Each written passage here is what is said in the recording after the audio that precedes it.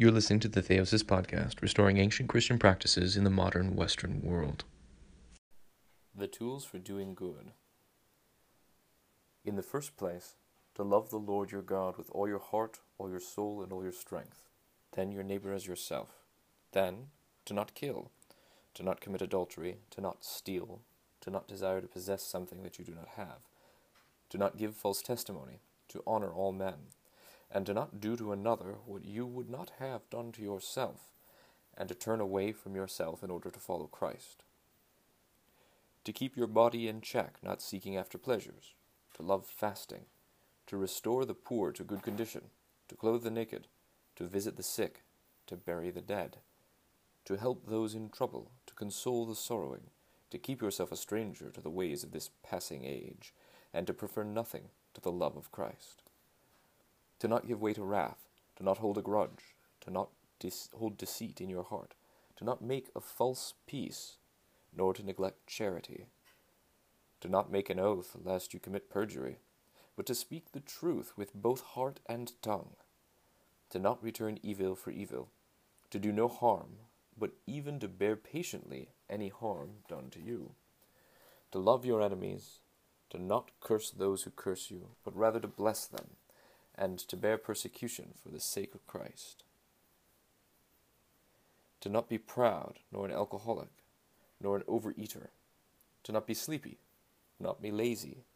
to not be a grumbler, nor to be a detractor, to put your trust in God, to attribute to God, rather than to yourself, the good you see in yourself, but to recognize that any evil in you is your own doing, and take responsibility for it. To hold in fear and awe the day of judgment, to dread Gehenna, to desire eternal life with all the longing of your spirit, to keep death daily before your eyes, to keep watch at all times over the actions of your life, to know for certain that God gazes upon you in every place, to dash at once against the rock of Christ the evil thoughts that come into your heart, and to disclose them to your spiritual advisor, to keep your tongue from wicked and perverse speech, to not love a lot of speaking, to not utter empty words or those fit for laughter, nor to love excessive or boisterous laughter, to listen eagerly to the holy readings, to lean frequently on prayer, to confess your past sins with sighs and tears daily to God in prayer, and to correct them for the future, to not carry out the desires of the flesh, and to be averse to your own whims, to obey the orders of the abbot in all things, even though he himself might act otherwise, mindful of the Lord's admonition, what they say do ye, but what they do ye not. To not desire to be called holy before you really are, but to actually be holy first, so that you can truly be called holy. To fulfill the commandments of God in your daily action, to love chastity, to hate no one, to not have jealousy, to not exercise envy, to not love contention, and to flee from flattery, to honor your elders, to love your juniors, to pray for your enemies in the love of Christ, to make peace with someone whom you've quarreled with before the setting of the sun,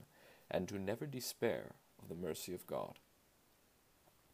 Behold, these are the tools of the craft of the Spirit, which, if they have been applied unceasingly day and night, and are resubmitted to the Master on Judgment Day, will merit for us from the Lord the reward he promised, which eye has not seen, nor the ear heard, what God has prepared for those who love him. So in this section, St. Benedict of Nursia gives us what is effectively amounts to a list, a catalog, of what he calls the tools for doing good work, or the tools for doing good. Another way to phrase that, or frame that, would be the tools for living well. And one of the most striking things about it is that we might see that almost all of these tools are framed in the negative. That is, they follow the via negativa. Is easily 90% of what Benedict lists in terms of the tools for doing good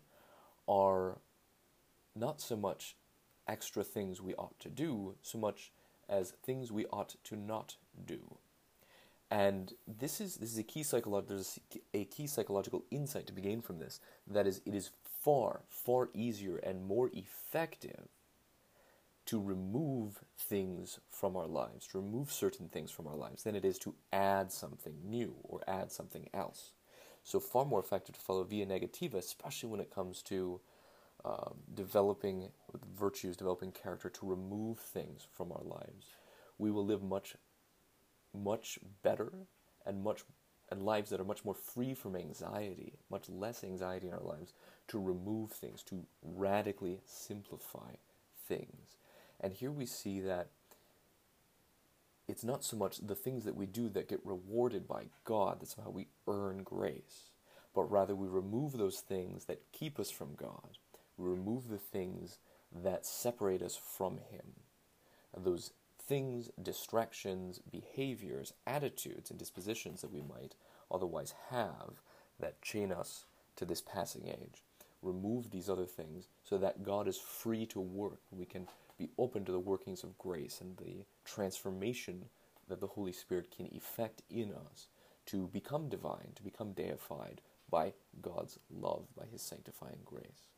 to orient us towards theosis. So what we can see from this is to remove certain things from our lives, to avoid certain behaviors.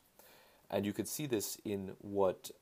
some people have called, what Nassim Taleb has sort of coined the phrase as the silver rule, as distinct from the golden rule. If the golden rule is to do unto others as you would have them do unto you, what Benedict says here is a more practicable insight, or perhaps it's actually a more robust principle to follow, which is namely to not do to others what you would not have them do to you. So what you wouldn't want other people to do to you, you should not do to others. That would be first and foremost, right? So to turn away from evil and then to turn to good, to do good, to pull that principle from the very beginning of what we've been reading from St. Benedict of Nursia, that you see this principle turned on its head as, first of all, remove what doesn't belong, and then we can talk about the positive things to do. And he puts this all in terms of a set of tools, a catalog of tools that we can utilize if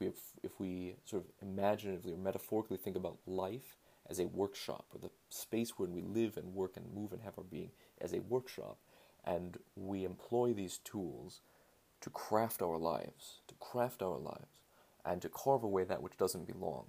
so that the divine sculptor, God, the maker of all, can transform us into His divinity.